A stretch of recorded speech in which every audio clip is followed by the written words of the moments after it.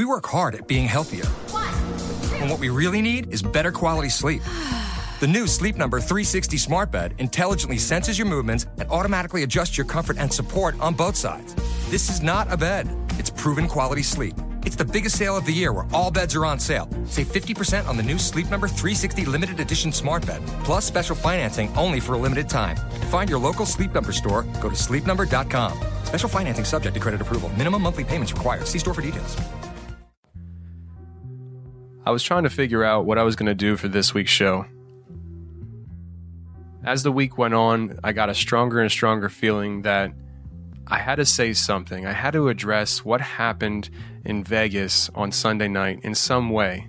I wanted to show my respect, and I started brainstorming just simple ideas of a moment of silence for the victims to actually talking about what happened and sharing my thoughts on it, to doing an entire show where I read articles and just laid out information as to what happened on Sunday night, according to the news.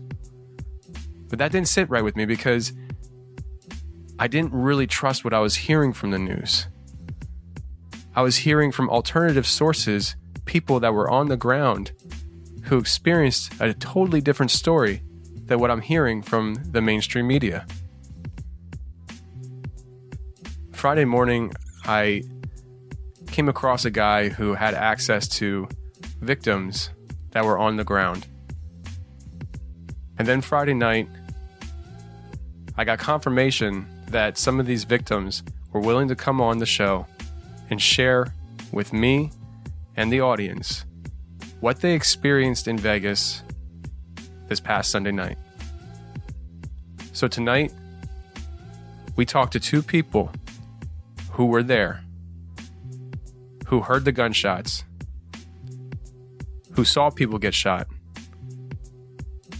They come on to share their experience, their account of what happened in Las Vegas, Nevada this past Sunday night. They're going to share some things with you that you have not heard on your mainstream media. And I just want you to ask the question to yourself, why? Why is Tony, a truck driver who works 60 plus hours a week, able to, in one evening, on a Friday evening after a long week of work, able to connect with two people who were there, experience this horrific tragedy, yet your mainstream media, who do this for careers, it's their full-time job, have not been able to uncover some of the stories you're going to hear tonight. Without any further delay, let's bring on Rick and hear what he has to say and what he experienced in Vegas. Okay, I have Rick coming on, and Rick actually was found by another guy on Facebook who pointed me in his direction. And Rick, you were in Las Vegas when this shooting happened, correct? That's correct. Now, we were talking a little bit before this recording started, and you said that you're not originally from Vegas. You were visiting. Where are you originally from? Right. I'm from a little town, sort of small town called Apple Valley. It's about 200 miles south of Las Vegas, just down I-15. Okay. So you were visiting. Were you going to the concert? Yes. That's what we were in town for. Back in March, my wife had asked me if I would be willing to go to that concert with her. I like country. I'm a country fan, but she likes it more than I do. I listen to all kinds of music, and she's more, I mean, she does listen to more music, but she listens to country most often. So, okay.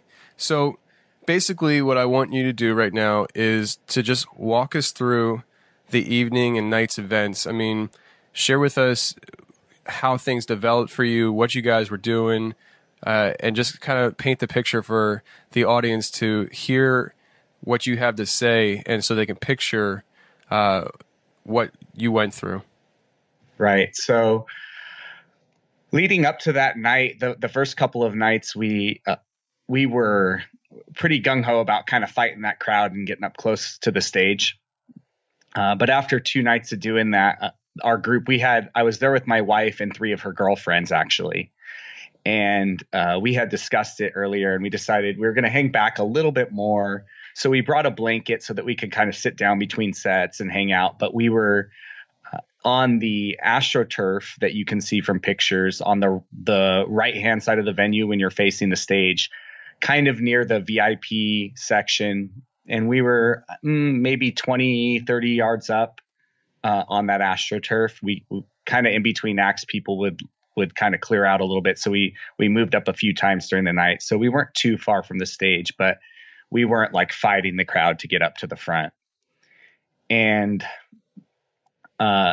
Jason Aldean, I believe his set started at 9:40. And, we stood up and we started singing the songs and just having a good time like we were with all the other artists.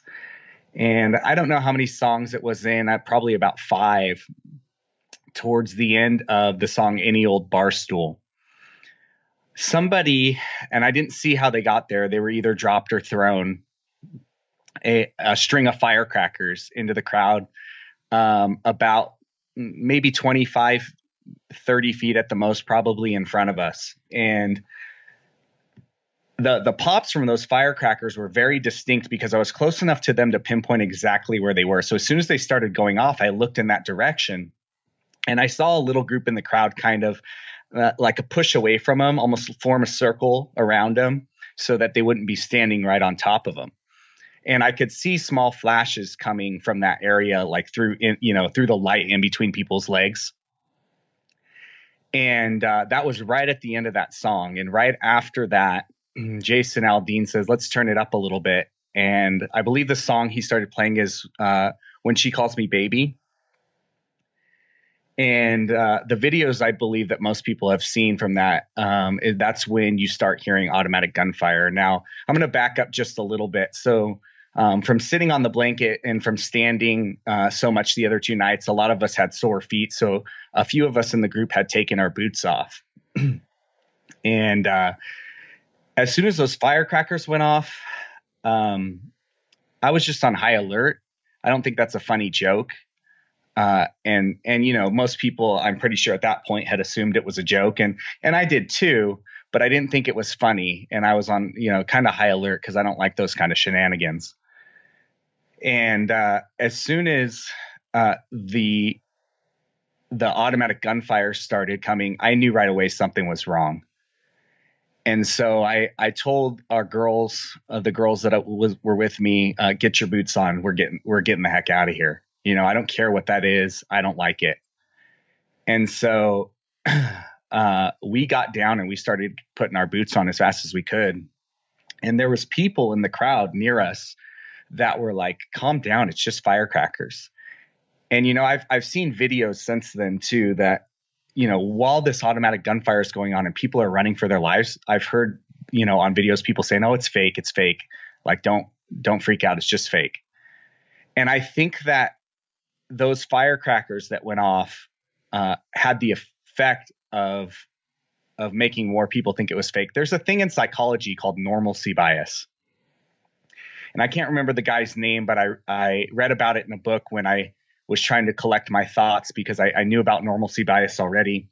And basically what it means is that your mind, when things like this happen, wants to normalize it, wants to rationalize it into not being what it is, being something that's more normal that you would expect. And about 75% of people in situations like this suffer from that. So that's what was going on all around us, is people just not believing what was going on, just trying to rationalize it in their minds. And we were frantically putting our boots on. And they, and that shooting that first volley just seemed like it went on forever. And I told the girls to basically take cover, get down. And at that point, those firecrackers that went off, I could tell exactly where that sound was. I pinpointed it right away. I could see it, which helped as well, I'm sure. But when the gunfire started, I could tell a general direction, but I had no idea exactly where it was coming from because it was coming from such a far distance away. And at the time I didn't know that, but I couldn't tell where it was coming from. But I knew just based on the sound that it was kind of like to the right of the stage or behind and to the right of the stage, that general area. And so as soon as that first volley stopped, I told the girls, okay, we're getting out of here. Stay low and move. And we started to move and another one started going off. And so we hit the ground again. And that volley was pretty long as well. And when it ended, I just decided, okay, girls, we're running and we're not stopping. And so I told them, move, stay low, don't stop moving. And so from that point, we ran back to the back of that AstroTurf area and to our right around, there was like a little bar at the back of that area where the main standing area was for the concert. So we ran around that bar towards a bank of porta potties there. And at that point, people started realizing what was going on, I think. A lot of people reacted because what I was yelling at my group.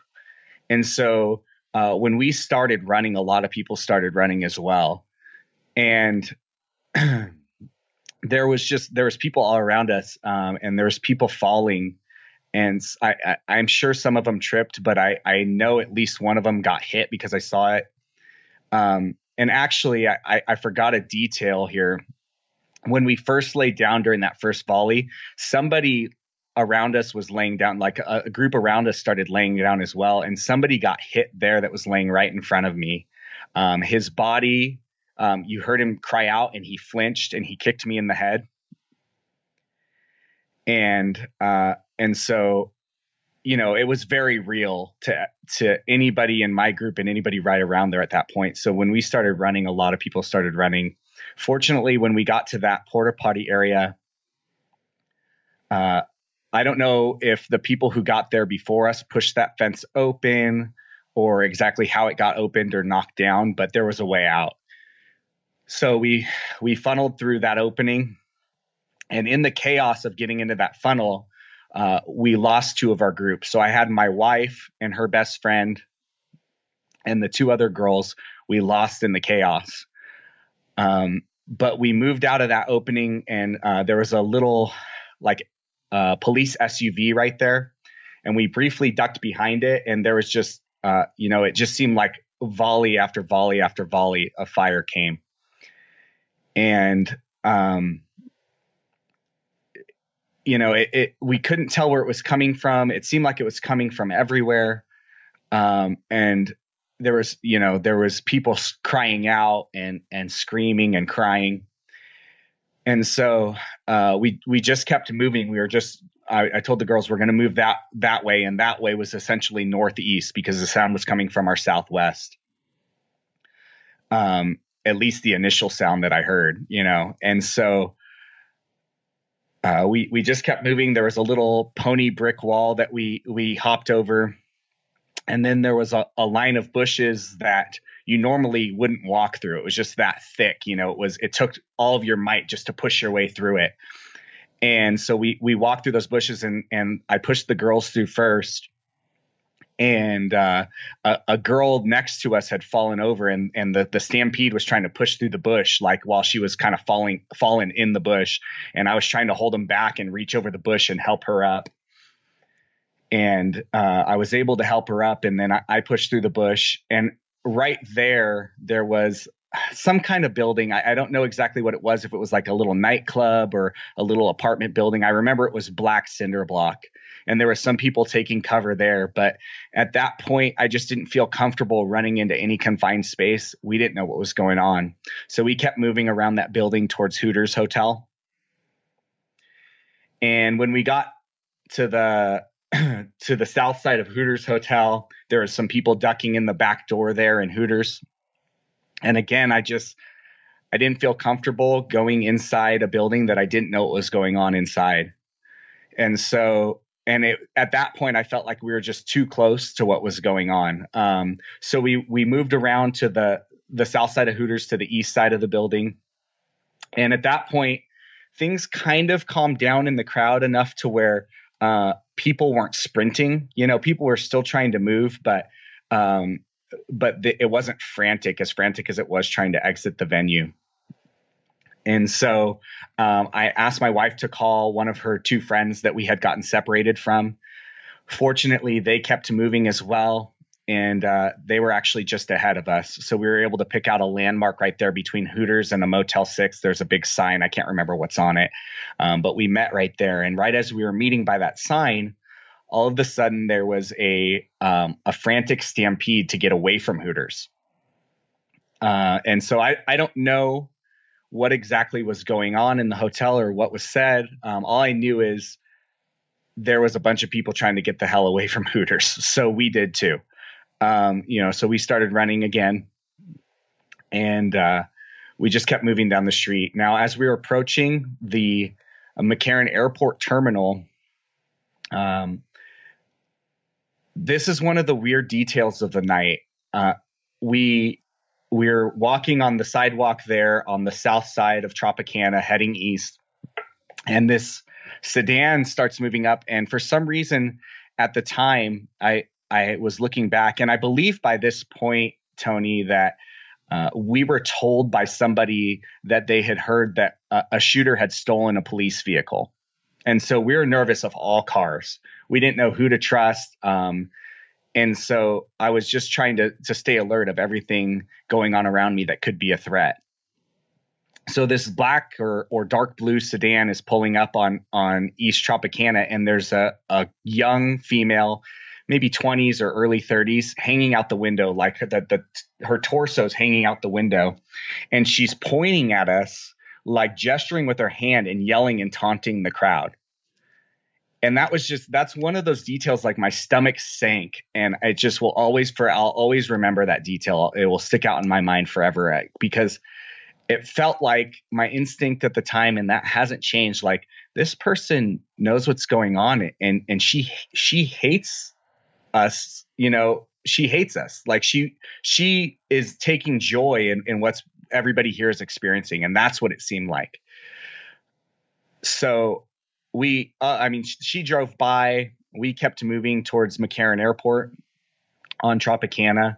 As we got to the airport terminal, people were funneling into the airport. And we decided at the time that we were going to go into the airport and take cover. It seemed like they're going to have security here, right? It's a secure location. But then I started thinking, there's not that much airport security, and this is, once we walked in, it just felt like such a confined space in the entrance of that terminal. So we got about 5 steps into the terminal and turned around and decided to leave. And at that point, we decided we're just going to keep moving down Tropicana, maybe find a cab or something like that. So we moved down Tropicana, and as we passed the airport terminal, there was a little shopping center on the left-hand side that looked like it had some shops open. So we moved across Tropicana. And at that point, one thing I'll remember forever too is, the cars are stopping because there's crowds of people in the road, and none of them had any idea what was going on. So we're telling people, don't head towards the strip, like mass shooting on the strip, go the other way. We're trying to yell to people as they're stopped and trying to figure out what's going on. And we move across the street to that center, and there's a liquor store that's still open, but for some reason they're closing, which is weird because it's Vegas. I don't know if they heard about what was going on and wanted to get out of there or what. But thankfully they handed us some water bottles because by this time the girls are they're starting to cry. They're very dehydrated. They're dry heaving and vomiting. And so we got some water. And at that point, my wife reminded me that my uncle is usually in Vegas on the weekends because he's a DJ and he works out there at a lot of the clubs and things like that. And so I gave him a call, and fortunately he was home. And we made a plan to meet up at the Vons, which is, I think it's like Maryland or Marigold, I can't remember, and Tropicana. So that's moving down past UNLV. It's quite a ways down. We ran, I believe, about 2.5 or 2.7 miles. And we couldn't run the whole time, but when we weren't running, we were walking fast. So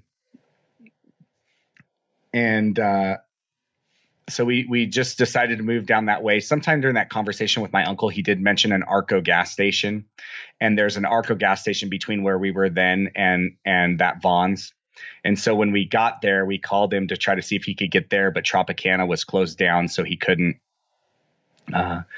And as we were at that intersection where the Arco gas station is, there was a limo driver right there and some cabs stopped. And there was another group there and they got the limo driver's attention and we were pleading with him. We were trying to explain to him what was going on. So we were pleading with him to let us in and get us out of there.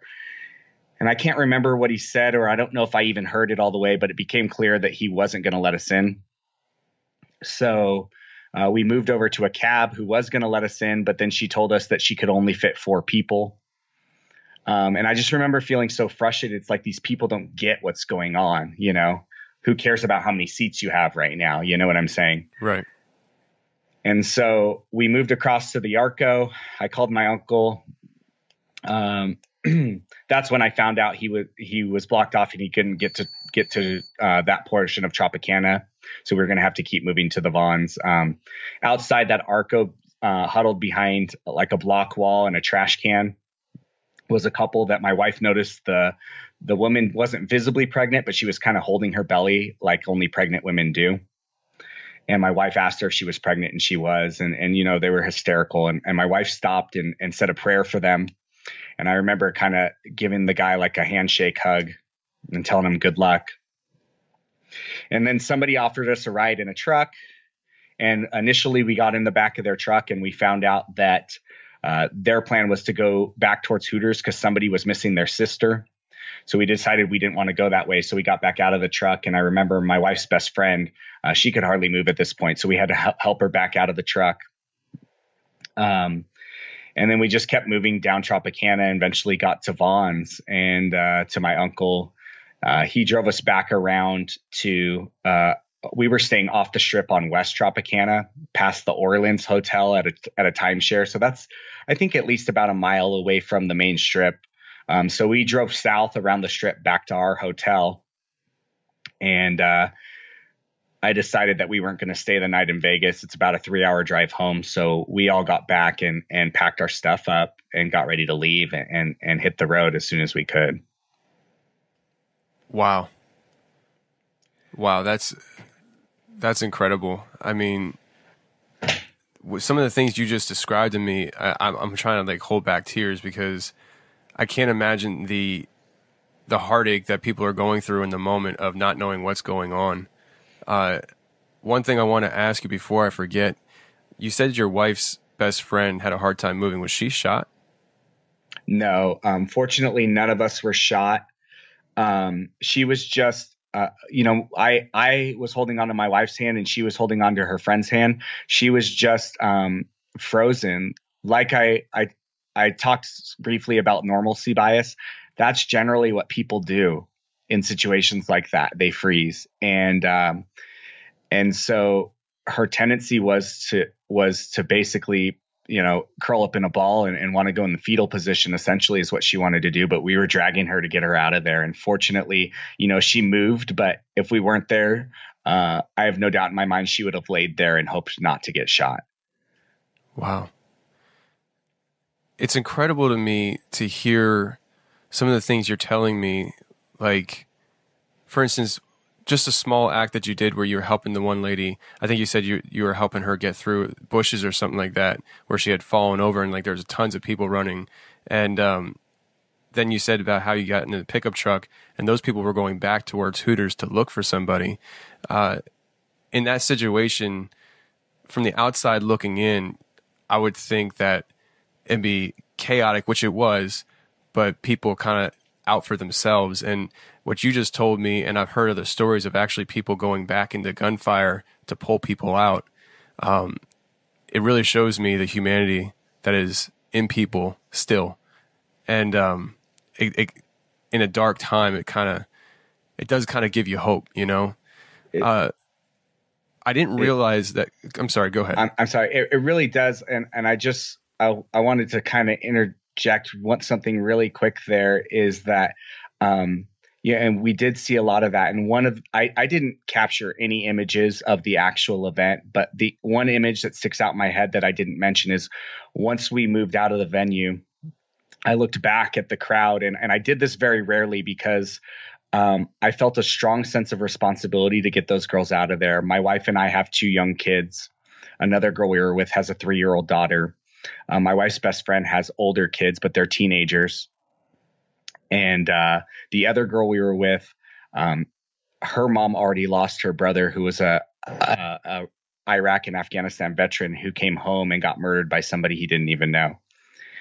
And so the initial thought in my head when I understood what was going on was, I have got to get these girls to safety.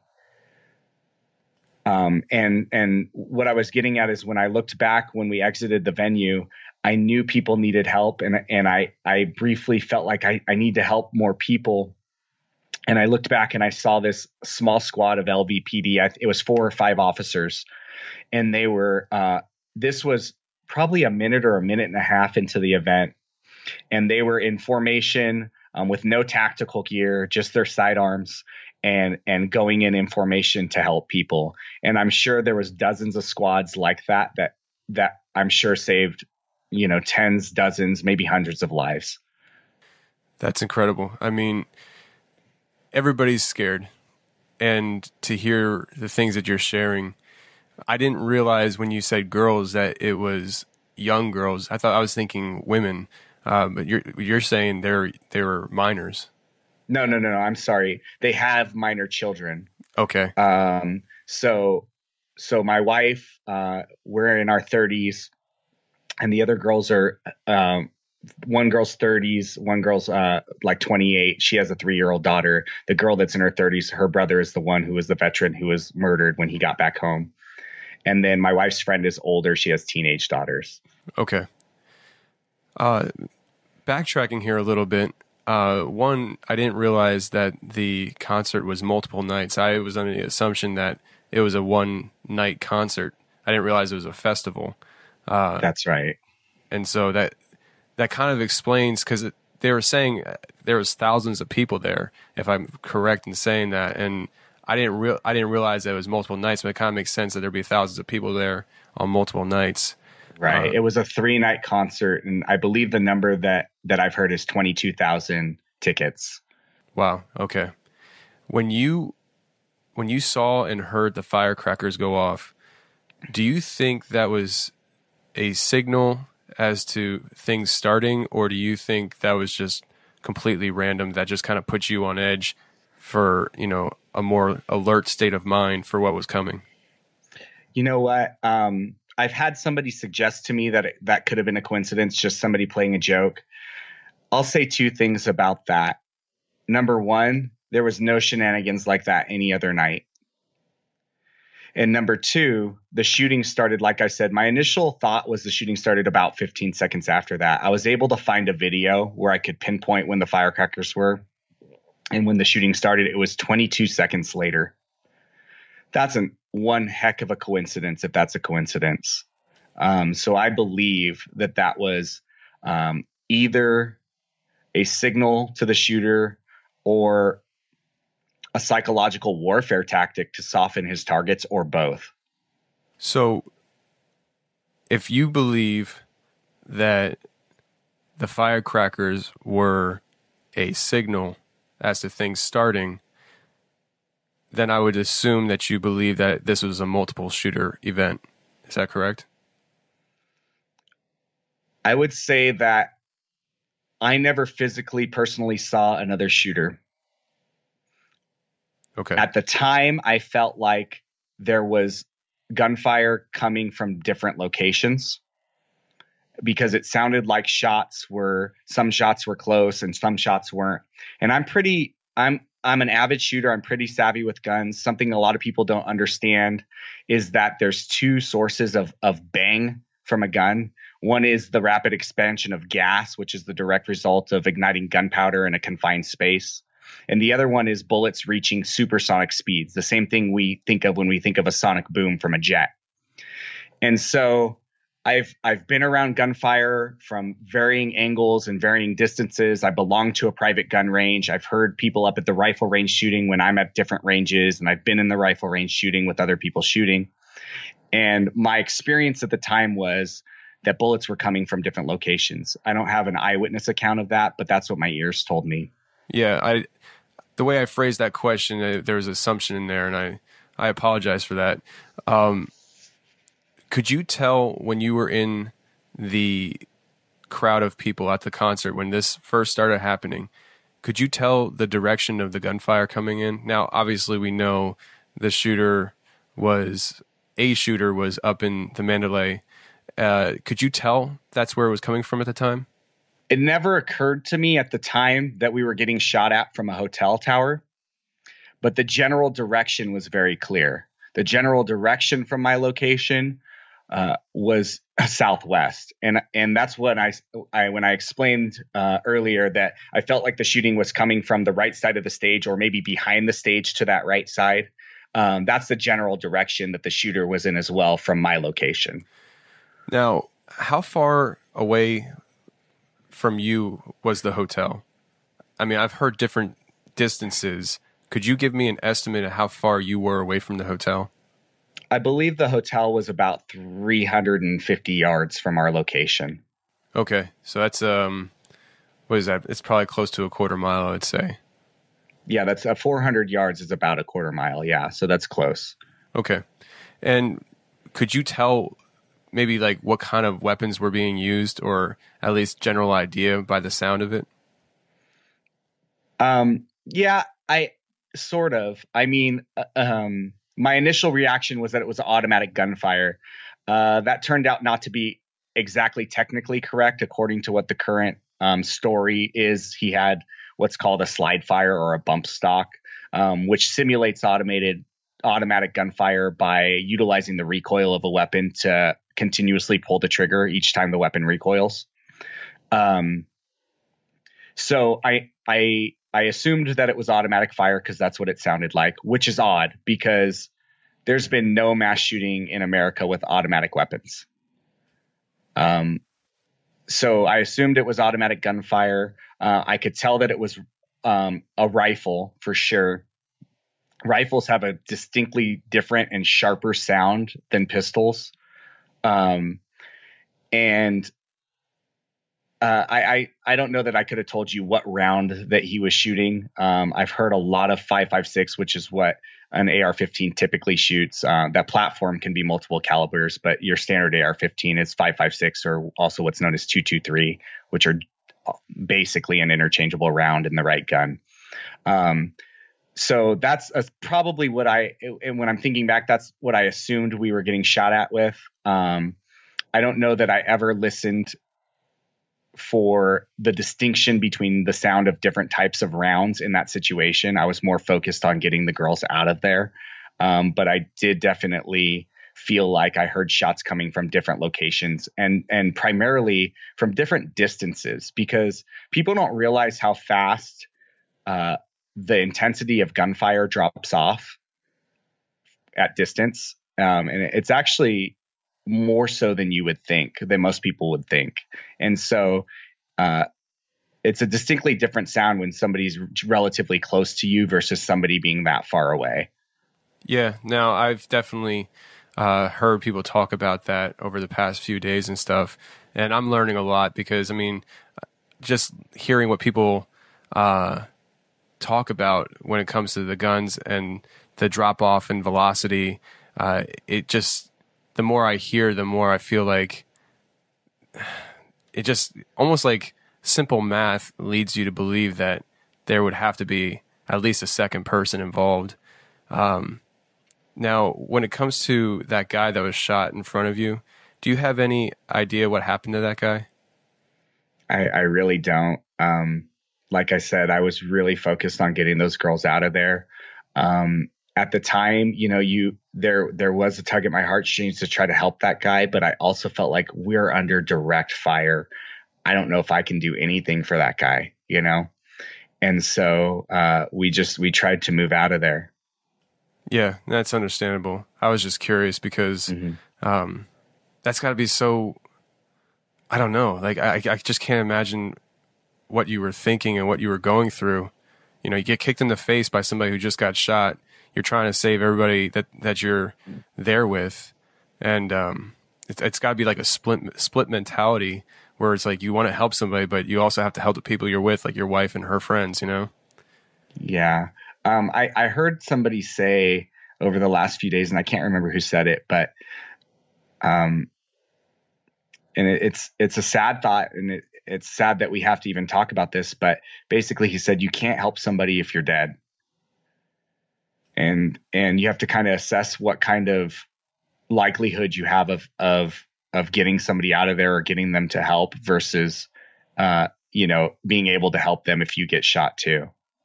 That's absolutely right. I mean, bottom line is if you're down and out, there's nothing you can do for the people you're with and your loved ones. Mm-hmm. That's a hard decision to make in the moment, for sure. When you were running away and I think you said you were approaching Hooters. Do you know how far Hooters was from the Mandalay? I'm not exactly sure. I'd have to look at the map. If I had to give you an estimation, I'd say Hooters has to be at least 700 yards, 800 yards away from the Mandalay Bay. Is there a direct line of sight between the two buildings? From his story, I can't say for sure, but from where he was in the tower, I believe that there probably was a direct line of sight from where he was to both the south and the west sides of the building. Okay.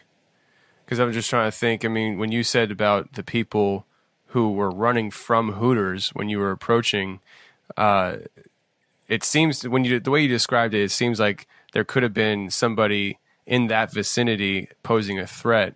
But I was also trying to think, maybe was there gunfire coming from the Mandalay and creating the illusion that there was somebody up close? I feel like these are questions that we're not going to have answers to for a long time, if ever.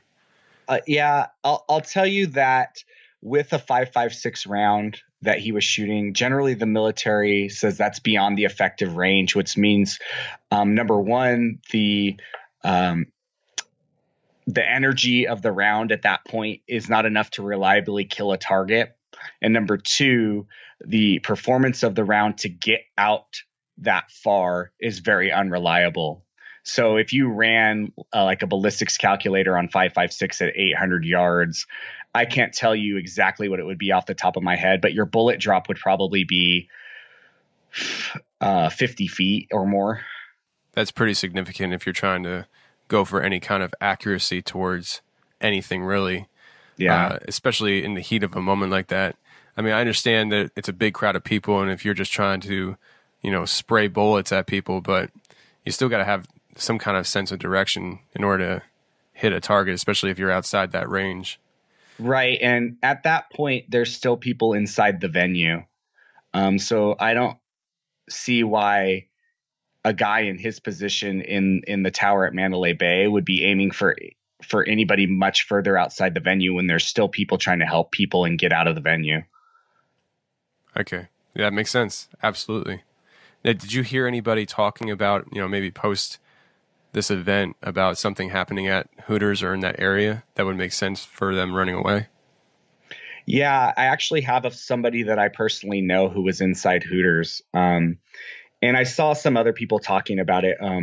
Some people claimed that there was a shooter in Hooters. I saw one guy post a picture that definitely appears to be in the drive-through area of Hooters, because I've been to that hotel a few times. I know what it looks like. And he said that police shot a guy outside of Hooters, and there was definitely something with a sheet draped over it in the photo. And he said they draped the sheet over it. So I have heard rumor of that. I can tell you from my experience, there was definitely a panic to get out. And my friend that was inside told me something very odd. She said that at sometime like around 11 o'clock or so, and she's marking it based on the communication on her phone and what she remembers, that a solo SWAT officer came in the back door of Hooters. And I said, "Excuse me, did you say a SWAT officer came in alone in the back door of Hooters?" And she said, "Yeah."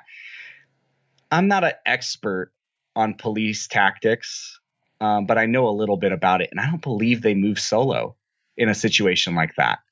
Yeah, it doesn't make sense. And I know people, if they hear that, they would say, well, there's a lot of stuff going on and there's a lot of distraction and people are going all over the place. So it would make sense that they got split up, but not with SWAT.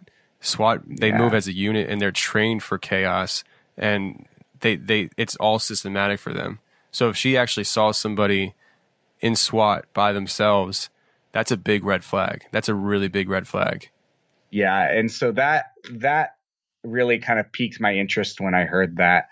I'll tell you one other story that doesn't come directly from me. I don't want to get too much into the hearsay thing, Tony, but I created a witness group for people who were there to share things that they saw. And I've been encouraging people to call the FBI with things that they've seen. But one lady who was in the VIP area told me that as her and her daughter were trying to find a way out of there and make it out of there and take cover, that she saw somebody in a uniform. She said he was wearing some kind of a yellow vest, and he looked young with dark hair, and he had a ladder, the type that you lean on something, not like an A-frame ladder. And he climbed over a wall right there by the VIP area with the ladder, and she grabbed it to then let her daughter climb up over the wall so they could get out of there. And he yanked the ladder out of their hands and took it over the wall with him. That's absurd. That's just bizarre. Right. So I thought about that for about 12 hours, and then I contacted her back and I said, please call the FBI with that detail. Because I couldn't think of any logical reason somebody would take that ladder with them. Once you're out, there's no other wall to climb other than trying to make sure other people couldn't get out, you know? Yeah. That's bizarre. And then when you hear the stories of the security guards that might have been shooters that I've heard, I'm not sure if you've heard these stories, but I know there's one story that's been going around the past couple of days where, and it's actually a video on YouTube. It shows a security guard in the bottom left-hand corner of a video coming into the frame, and looks like he squats down and pulls up some kind of rifle and fires it into a crowd of people. It's just hard to tell because you only see his back and what his motions are, which it looks like somebody would be crouching down and pulling like a rifle up, but it's too hard to tell with how fast the video moves. Have you seen that video or heard anything about the security guards acting out like that? Yeah, I have seen that video, and I agree. It's just it's not a good enough video to tell exactly what happened, but it does appear to be a security guard. It could be a police officer. I'm not positive, but it doesn't look like the police officers that I saw that night. So unless I didn't see some that were wearing a different type of uniform, it doesn't look like them, you know. But yeah, you can see him get down in a shooting position, and it appears like he brings a rifle up, and you hear shots right then too. You can't tell exactly if they're coming from him or not. But the video then kind of like is not focused on, you can't see him anymore. So it's really hard to say exactly what happened, but it is kind of weird, especially since the police didn't know where the shooter was, and there would have been no reason to be aiming at anybody in the crowd. And not that wouldn't have happened, but if that person actually did fire a shot, they weren't shooting at Mandalay Bay. Well, I mean, you tell me. I've never been to Vegas. Do the security guards carry guns on them? I don't know for sure. I didn't notice any security guards with guns at the show. I wasn't really looking for it, to be quite honest, which is weird because I usually notice that kind of thing. But I didn't notice any security guards with guns. Okay, so I'm thinking with that video, you do see it almost looks like light in front of him when he crouches down. And, you know, I've heard people suggest that maybe it was a flashlight that he was getting down and shining into the crowd.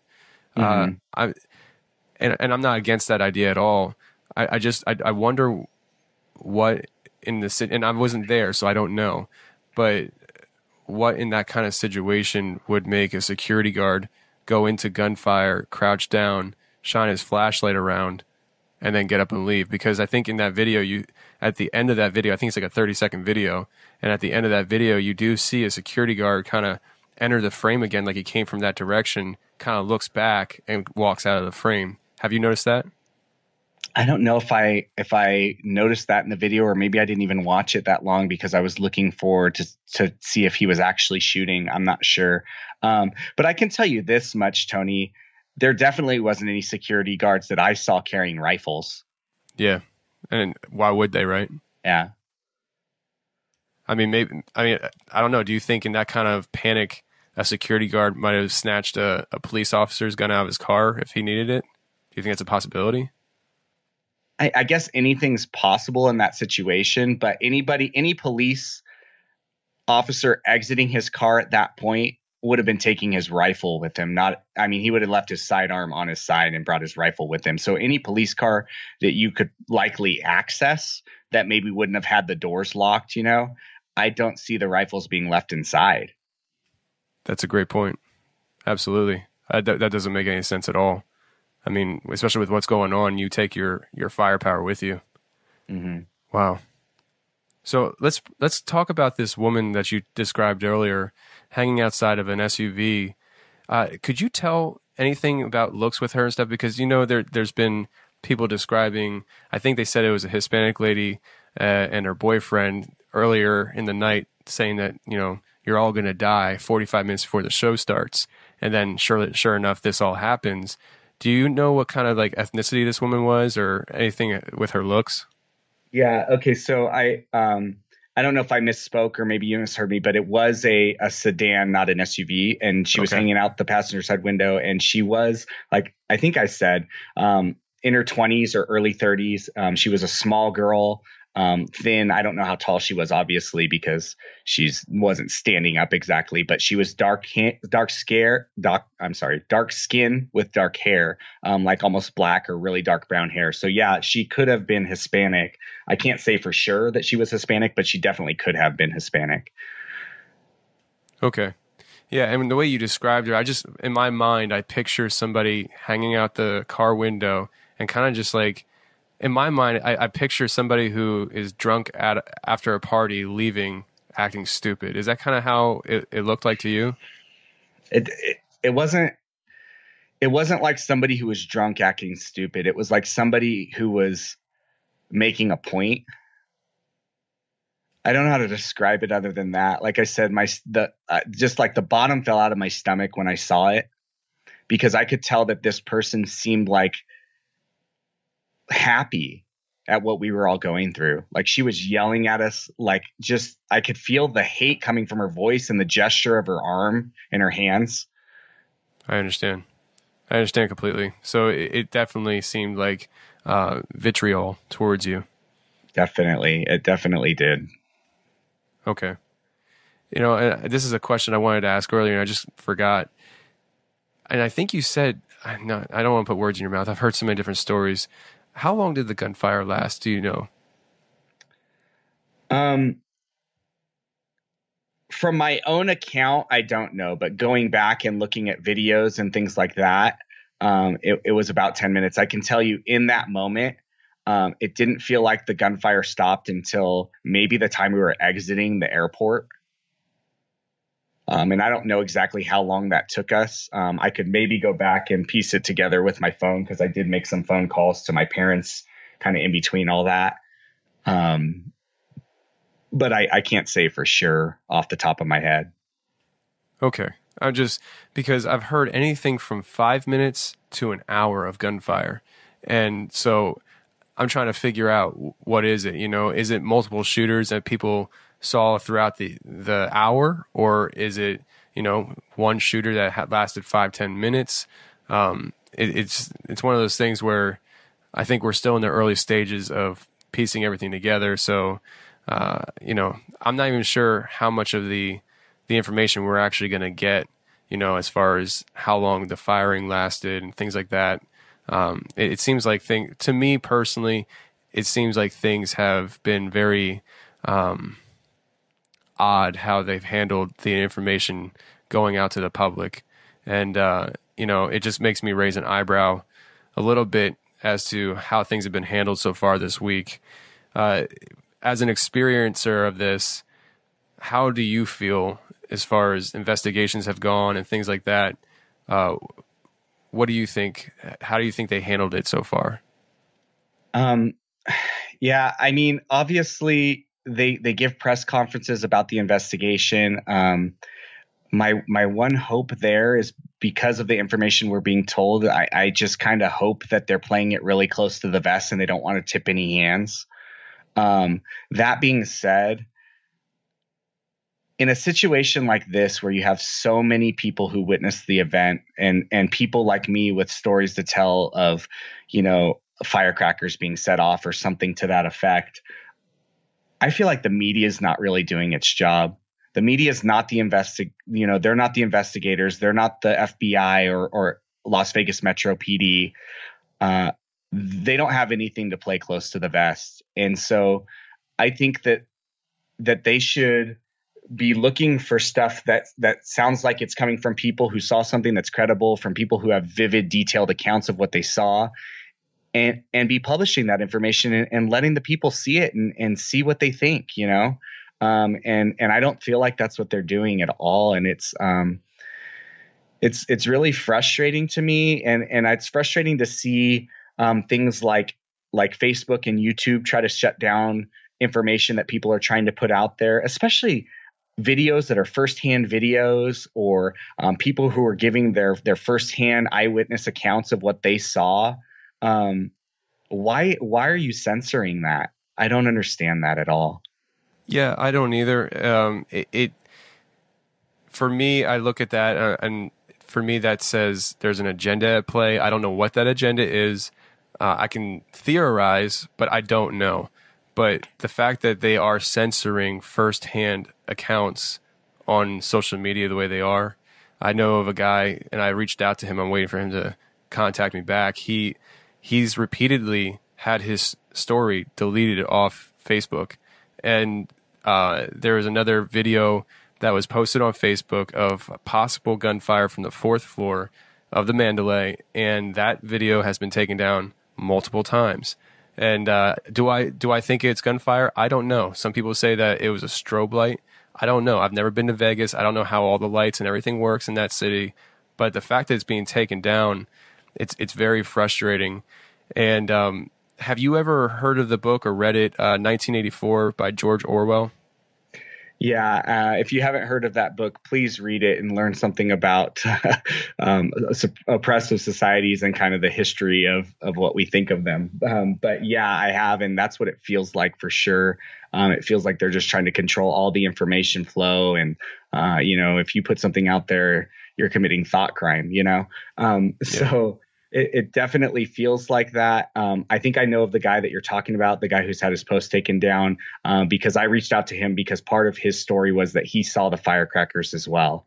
And so that's what first piqued my interest on his story is, oh, you can corroborate what I saw, And I don't know anything else about what he saw because I didn't go towards the MGM, but that's his account. Let him tell it. Yeah, absolutely. And, if we're talking about the same guy, I really hope I can get a hold of him and talk with him and stuff because, clearly he has a story that needs to be heard. And, I'm just trying to put together pieces and allowing people to come on, share their experience, and kind of give you guys a platform to kind of get your voice out there. I guess one thing I'm curious about, and I've seen other people comment on this. Have you or your wife experienced any kind of PTSD after this? Because I've heard of a lot of people dealing with that now. I think I have maybe more mild PTSD. I was fortunate to be very focused on a mission during this, and focused on getting those girls out of there. I wanted my wife to see our babies again. I wanted our friends to see their babies again. I didn't want my friend's mom to lose her other baby. So I was just so focused on getting them out of there. And so because of that, I didn't focus on and see a lot of the things that some of the girls saw. Two of the girls in our group saw multiple people just, I don't know how to say it, get blown away. And my wife is a person with high anxiety anyway. She doesn't want to leave the house right now. Like I said, I think I said earlier that she has an event tomorrow for her business that I'm covering for her because she just doesn't feel like she can do it. So yeah, people have PTSD. For me, I haven't been set off a lot, and I have been out in public a little bit. A couple of things have set me off. I didn't even realize that Any Old Barstool was the song that the firecrackers started during the end of that song until yesterday when my wife and I were in the car and it came on the radio, and it just, my heart rate shot up, my anxiety shot up. And then I vividly remembered that song being on when the firecrackers started. So I went back and I started looking for videos, because all the other videos that I'd seen had started when the gunfire started, which was during When She Calls Me Baby. And so I went back and I looked for videos, and sure enough, it was Any Old Barstool. There it was. So I can imagine that as time goes on, there's probably going to be certain things that trigger your memories and other people's memories as to what happened here, because it was such a traumatic event. I really appreciate you coming on and sharing your story, and I hope that people hear this and understand that there is more information out there to be gathered than what we're hearing right now, and you have to dig for it, and you have to be willing and open-minded to hear what people actually have to say, because like we were just talking about, I mean, the censorship is incredible right now, what we're seeing on YouTube and Facebook and Google, and it's something that I've never seen before. I mean, we've seen censorship here and there. We've heard of people complaining, hey, this has been taken down, why? But this is like mass censorship, and it's kind of scary. It's kind of scary, and that's why I brought up the book 1984, because, I mean, you're talking about thought police. You know, you're talking about controlling people's thoughts by what they actually remember. If you take it off YouTube, the masses will not remember it, and it's kind of scary to think of things happening that way. But I mean, I just look at it the way it is. I'm just like, well, that's kind of how I see it. And so I encourage people to kind of just, you know, look into things yourself. Don't just take the media's word on things, and be open-minded as to how this all unfolded. Before we get out of here, do you have any parting words you'd like to say? Yeah, Tony, I really agree with what you just said.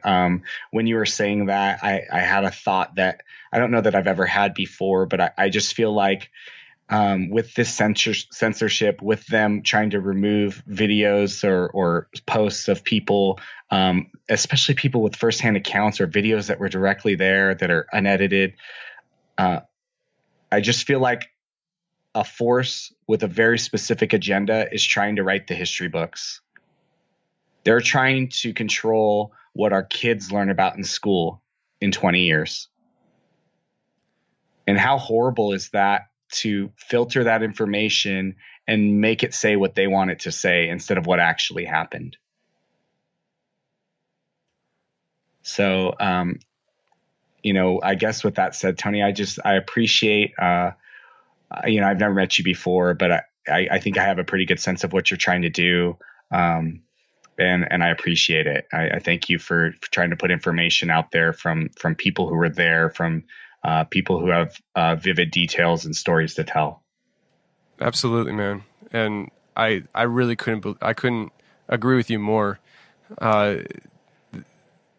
People are going to say that's crazy. You were there, and you say that to people, and they're going to say you're crazy for thinking that way. But I agree with you 100%. I just heard on a radio program earlier this week that somebody said that they believe that in the future you're going to be having CNN and these mainstream media writing your history books. And what you just described there is pretty essentially what they said. It's scary to think about. It's important for us to document and keep records for ourselves, because if you're just relying on YouTube and Facebook to inform you on things, you're only going to know what they want you to know. And so I don't know what else to say after that. Rick, I really appreciate you coming on. I appreciate you giving people like me an avenue to tell their story, Tony. Thank you. You're welcome. All right. If you have any other, things you'd like to talk about, feel free to get a hold of me. Okay. Thank you.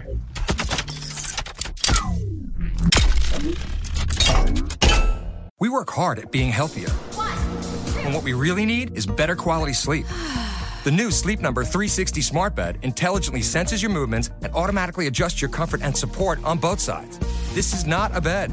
It's proven quality sleep. It's the biggest sale of the year where all beds are on sale. Save 50% on the new Sleep Number 360 limited edition smart bed, plus special financing only for a limited time. To find your local Sleep Number store, go to sleepnumber.com. Special financing subject to credit approval. Minimum monthly payments required. See store for details.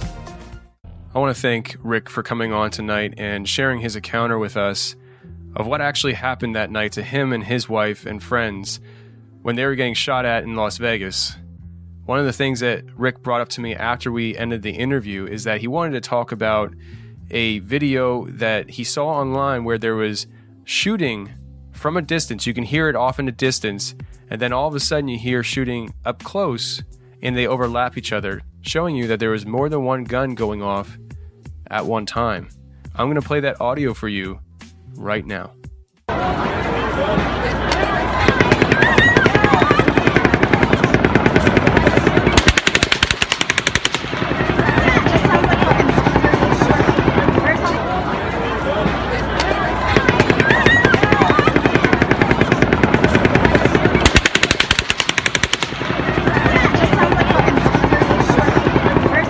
Okay, so as you heard there, you hear a gun off in the distance. You can hear it. It's dampened.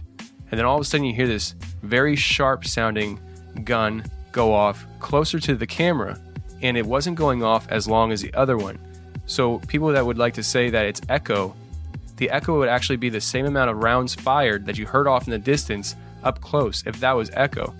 Also, I would like to suggest, now I'm not a scientist, I don't know technicalities with things, but just from my perspective, when you hear an echo, it's because you're the one creating the source of audio.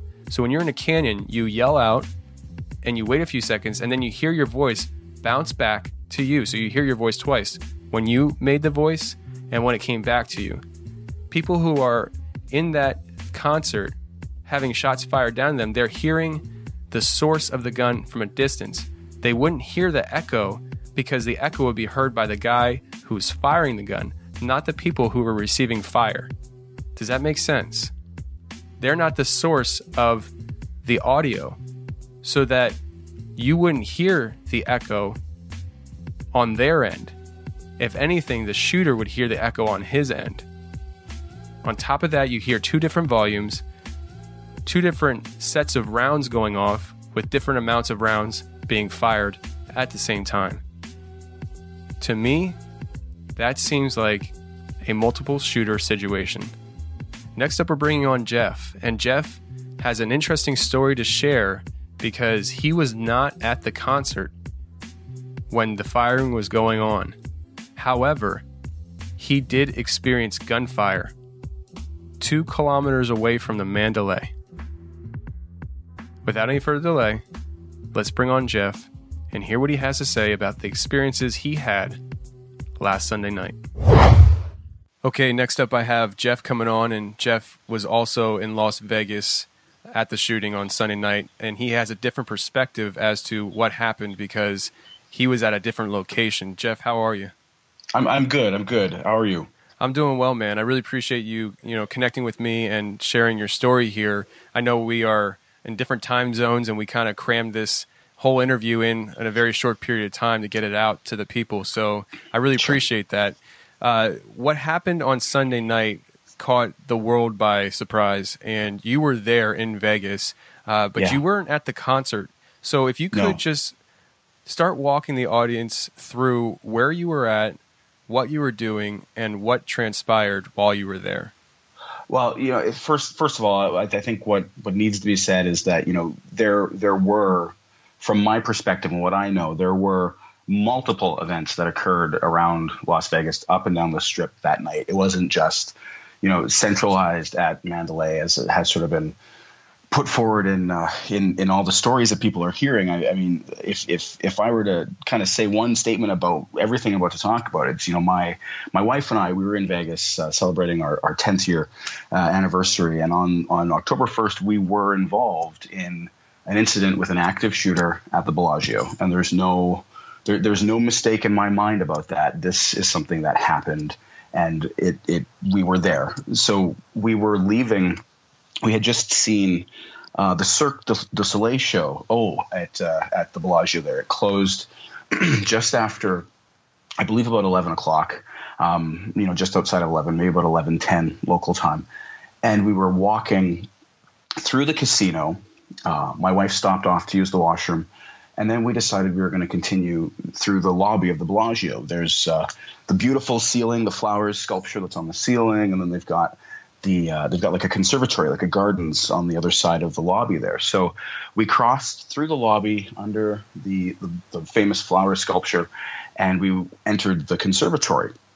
And at that point, people were standing around. Everybody had like cocktails in hand. They were kind of just hanging out. It was a very kind of jovial atmosphere at that point.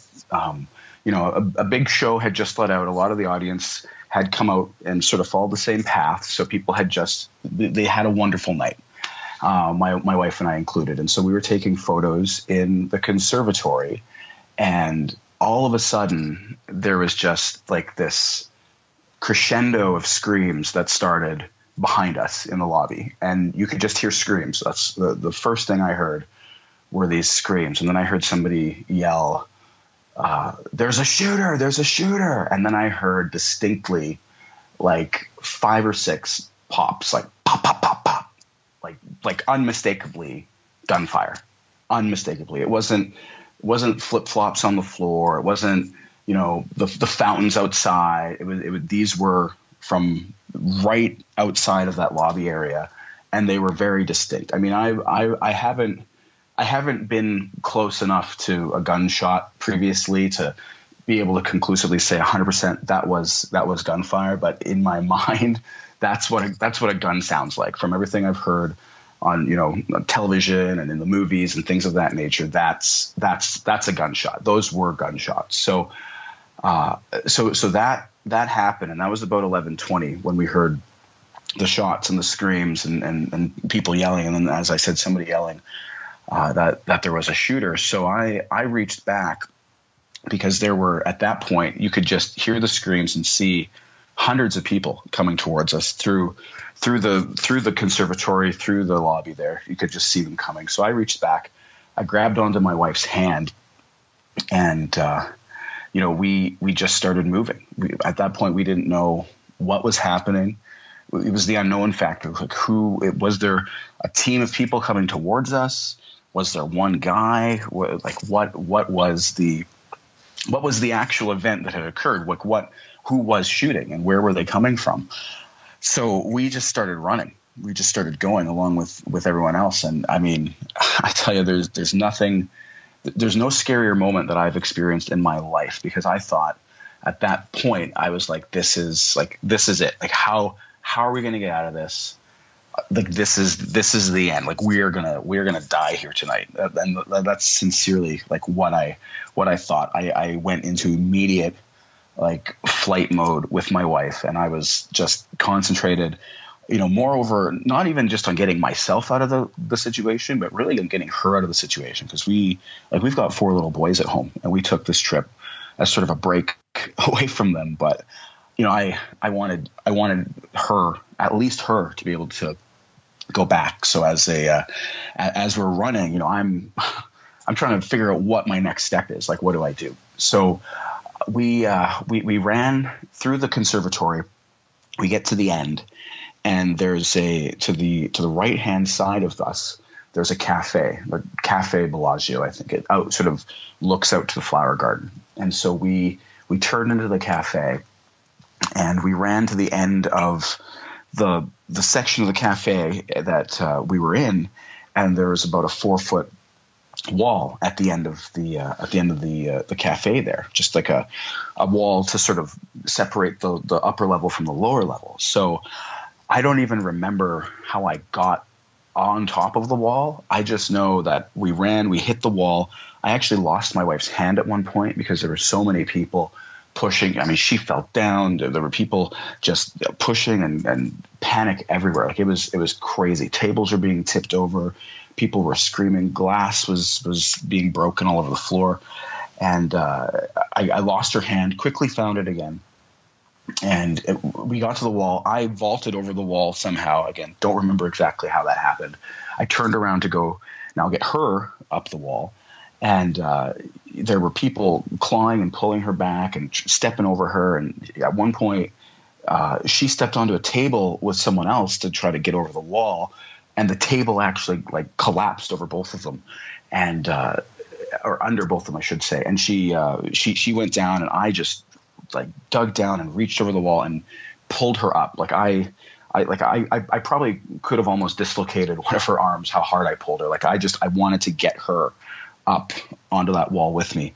And as more people were coming, more panic was ensuing there. And so she made it over the wall and lost her shoes in the process. And we were then there's a kitchen door right behind that wall. So we ran through the kitchen door down into the basement area. And we were then moved by hotel security from that point into a ballroom. And I mean, no slight against anybody who was involved in the situation, but hotel security at the Bellagio that night, I mean, they were as panicked as we were. A lot of them, like it was that initial interaction that we had, and you know that first moment, it was panicked for everybody, and there wasn't a plan. You know, nobody knew what to do. It was just let's get everybody crammed into this ballroom. So we did that, and I mean there was a young lady from Australia who was walking alongside us, and she took my wife's hand and invited us to come sit with them. And, we had to remain as calm as possible, I guess. But at that point, again, there was so little information. All we knew was that we had heard screams and gunshots, and someone yelled that there was a shooter, and then this tidal wave of people and panic, and us, basically running for our lives. Like we felt that we were in imminent danger, and everybody did. It wasn't, a calm saunter downstairs. This was like, we need to get out of here, because if we don't, we're dead. Like we're going to die. So we get into the ballroom, and my wife was injured. She had bumps and cuts, and she was completely just like hyperventilating, lost her breath, and immediately we grabbed our phones and started to make calls to friends and family members. My wife's mom was at home back here in Canada with our little boys, and so she called and basically said, like, this incident has happened, and we don't know anything, but this, and like not nearly as calm as how I'm saying it now, obviously. Like it was like the last call because we didn't know what was going on or if we were going to be able to get out of that. Because at that point, we were in the ballroom, but still you're in this ballroom with like rows and rows of doors and 2 exits behind us. And like, it was very open to people to come in and out of that space. So if at that point, as we had assumed, there was somebody in the hotel who was trying to hurt people, like there was so many ways for them to make it into that room. So, just being like hyper vigilant, and at the same time, just not knowing what was going to happen. So, we were in the ballroom for about an hour. And, at that point, there had been a couple different reports that people were reading online of, multiple shooters taking over the Las Vegas Strip, essentially.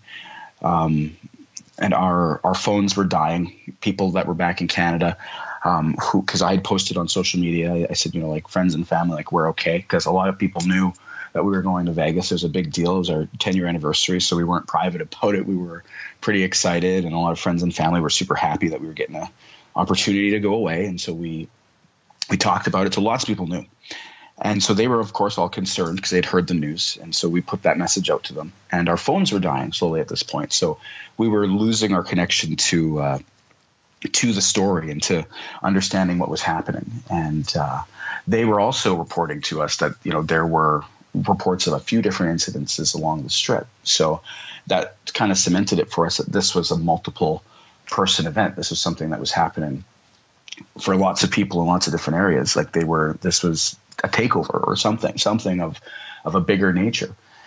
And at that point, there was a police officer, a plainclothes police officer, was wearing a Las Vegas PD badge.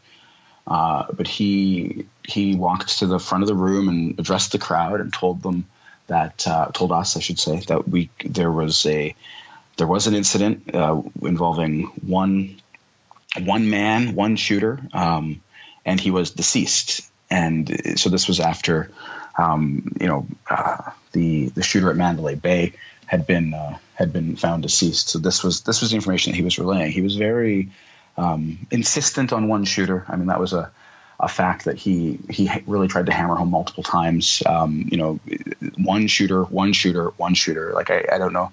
There were so many times that he said that. And, we were all standing there like, well, Mandalay Bay, what about like what happened here? Like, what about the Bellagio? Like, cause we understood, having, walked the strip for a couple of days, how far away Mandalay Bay was. It's about 2 kilometers away from where we were. It's farther down the strip. So, we thought, yeah, okay, that's one shooter, but what about like what just happened here? What about us? What about the Bellagio? And he told us that we were free to go if we wanted to. And so this was about an hour after that initial volley of gunshots that we had heard. So everybody just started to kind of wander out of the hotel, or out of the lobby, or out of the ballroom, I should say. And my wife decided that she wanted to go back and try to find her shoes, because we're walking through the casino and we're walking, through the lobby, and there's glass everywhere. Glass from I don't even know where the glass came from, but as we walked through that lobby, there was definitely glass there. So we went back through the conservatory to go grab her shoes. An employee had her shoes and was sort of taking them to the back, because they were starting to clean up. So we saw the broken tables and all sort of the aftermath of the chaos, and we're in the Cafe Bellagio again, and we hear the screams again, and people just start running again. And so we're thinking, like, what on earth is going on here? And so we go back down into the kitchen with a group of people, and at this point now everybody is trying to be really quiet, because now it feels like there's somebody in the hotel still, that the police aren't aware of something, because there's people screaming again. I did not hear shots the second time, but I did hear the screams, and people started panicking and running. And then from there we were brought back down into the ballroom again, the same ballroom as before. And we remained there for about 4 hours. We were locked down till just after 4 o'clock in the morning. And, social media reports coming in from Mandalay Bay. I overheard conversations a few times with the officer that was there. And, the question of, how they were going to get people out of the hotel safely came about a few times. That I overheard him talking to somebody via phone, how they were going to get people out, what direction they should have people travel. They locked the strip down to traffic, and they just had foot traffic, and they actually started escorting groups of people at about 4. They started escorting groups of people to their individual hotels, to the Aria and to Caesars and to the hotels that were sort of in the direct area there. And then, they let sort of everybody go out at about just after 4 o'clock, but they didn't let us leave out the front lobby of the hotel. So where we had originally heard those shots, we were not permitted to go back along that area. They sent us out sort of a farther back exit at the Bellagio, and then the area in front of the lobby there was cordoned off. Like, we couldn't get to that space. So, it was just an absolutely terrifying night. It sticks with both of us. And I mean, now, we have a situation where, there's nightmares, and there's just, you never forget something like that. So I think it's important for people to know, though, like, this happened. I mean, there was an incident at the Bellagio that was more than just, what's been reported and what's sort of being debunked by some of the mass media right now. Wow, that's pretty incredible with everything that you said, because there's so many different things that make you question the narrative that's being pushed right now. When you first were in the Bellagio, and I believe you said you were looking at some kind of garden, right? Yeah. There's a big I call it a conservatory, but I'm not sure what the actual name of it is. They have sculptures throughout the years. There were two big peacocks in this garden right now with natural flowers and pumpkins because it's fall and all this stuff. It's a beautiful space, really beautiful. Okay, so where you were at, was that closer to the outside of the building than the gunshots that you heard in? I believe you said it was the cafe that you heard the gunshot. Where'd you hear the gunshots again? We heard the gunshots from the conservatory. The conservatory. So that flower garden area, the lobby of the hotel. There's the famous flower sculpture in the ceiling. This beautiful lit, very colorful, awesome sculpture in the ceiling. That's the lobby. And the check-in desk and all that's right there. And the conservatory is the next space that you move into if you cross through the lobby. So the shots sounded like they came directly from the lobby, like directly from behind us where we were in the conservatory. Okay, so there's, for generic terms, there's the entrance to the building, there's a lobby, and then there's the conservatory, right? Yeah. Yes. Okay, so you were at the conservatory, and the gunshots sounded like they came from the lobby, which is between you and the exit of the building. Yes. Yep. Gotcha. Exactly. So do you get the sense that the gunshots you heard came in shortly after you were there and just started firing away? Do you think this might have been something where they were there and they decided to show themselves at a strategic time? I don't know. I mean, if they were there, I mean, that was part of my fear too, because at one point they started letting like Bellagio guests go back up to their rooms and then come back down, so they could kind of cross back and forth from the hotel ballroom into their rooms. And so part of my fear was like, well, if there's an active shooter here or maybe multiples, like they could just go up to their rooms and come back down with weapons, and they know exactly where everyone is at this point. So I don't know if it was somebody from outside or somebody from inside. The shots may have come from outside, the shots may have come from inside, but it sounded from my recollection like they came from the lobby, from directly either outside of the lobby or physically from within the lobby itself. But I don't know if it was somebody that entered the building or somebody that was already in the building, because of course we were taking photos of the flowers. We weren't really looking at what was happening behind us at that point. And at that point, I'm assuming because everybody's calm in the building, most people, if anybody, nobody probably knows about Mandalay, right? I hadn't heard anything about it. We had been in O, which started at 9:30 local Vegas time and didn't let out till just after 11. It's a 90-minute show. So, we were all like a good, a few thousand of us were on lockdown, so to speak, inside of a stage show. So we hadn't heard anything at that point. There was no announcements or, the show didn't get cut short. There was nothing, no panic or anything. It was just, and the incident had occurred all the way through the show. Like when we were in the show, Mandalay Bay was happening. And the interesting thing that I find is like at the point when we actually heard shots, the way the timeline that's being sort of publicized goes is that Paddock was already deceased. Like the incident at Mandalay was over, and the shooter was dead. So then there were these shots that occurred even after that. So after that incident was clear and everything had ended, we experienced what we experienced at Bellagio after the fact. Well, approximately what time of the night was it when you heard the shots? Because, and also like building off of that, how long of a gap was that from when Mandalay was done? Let's not even say when it began, but when it was over, when Paddock was dead. It was about the same time. From everything that I've seen online, I mean, the shots started at approximately 11:20 in the Bellagio. The last photo that either my wife or I took was right before that of the gardens. And so we have a timeline because we took those photos and then we were involved in that situation immediately at that point. So it was about 11:20, which, timeline wise, Paddock was deceased at 11:20. So it happened right at the point that's being reported in the media as the Mandalay Bay incident being over. And from when it began, from what I've read, I believe the Mandalay Bay incident happened just after 10, like 10:08, I think is the one time that I've seen. So we were in the stage show. We were in O at that point. So we didn't hear shots until at least like an hour and 12 minutes after Mandalay had started.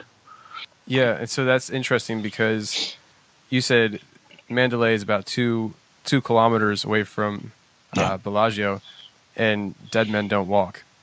So if this is a lone shooter, how is it that you're hearing gunfire 2 kilometers away at the same time the shooter is supposedly dead? Well, and people have suggested that maybe we heard echoes or heard the gunfire from Mandalay in the lobby of the Bellagio, and I mean that doesn't work for two reasons. Number one, timeline, but number two, distance. There's just no. We didn't hear that fire inside of a building, an hour and 12 minutes after it occurred, and inside of the building that's 2 kilometers away. Like that just doesn't add up. So, I mean, if you sort of think of it in a couple of terms, I mean, either there was something that happened that was separate from Mandalay. So, maybe somebody starts shooting in the lobby of the Bellagio, like a citizen that isn't necessarily connected. I don't know. Maybe it is connected in some way. Maybe it was, police gunfire. I don't know. I don't know where the shots came from, but I know that there were shots. There was a weapon being actively discharged near the lobby of the Bellagio Hotel and Casino at 11:20 local time. That is something that I would feel comfortable, giving that as as a sworn statement. I heard those shots, and there were multiple other people who, in discussions after the fact, like in the actual hotel, as we were locked down, you start talking with people. There were other people who heard shots. One gentleman I talked to said, he knows like he's a shooter. Like this guy has weapons, and he said he smelled gun. He could smell the discharge. He said he smelled it in the lobby. So I don't know. But there was a weapon. There was a weapon that was discharged in that area while we were there. And I find it interesting because you guys are ushered into the ballroom, and then you're released, and then ushered away again because somebody's yelling, there's a shooter. And I believe you said after that second time that happened, you had heard a police officer discussing on the phone strategies on how to get people out of the building. Mm-hmm. I guess this is like a two-part question because around roughly what time of the night was it when you heard that officer discussing this?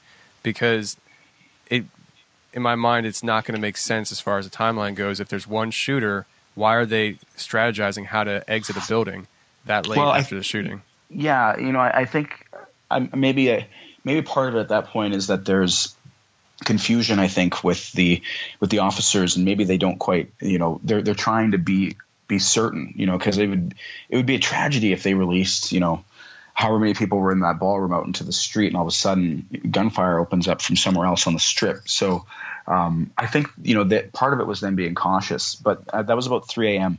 When I overheard that conversation about how they were going to safely get everybody out of the building. My wife had needed a break from the room we were in, so we were permitted to go to use the washroom, and he was in the hallway having that discussion on his cell phone with somebody that was obviously a part of the investigation.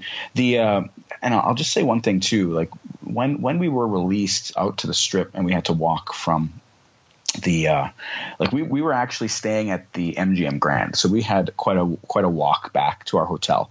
There was the monorail wasn't running. There was no traffic other than police cars on the strip, so you couldn't call an Uber or a cab. So people had to walk. And when we were walking down the strip, there was a very distinct police presence. We saw SWAT in the lobby of the Bellagio. There was a SWAT team member that was in the lobby. And this is before the second push down into the ballroom. By the way, when we were told we could leave after an hour, we walked through the lobby and there was a SWAT member that was there standing in the lobby of the hotel.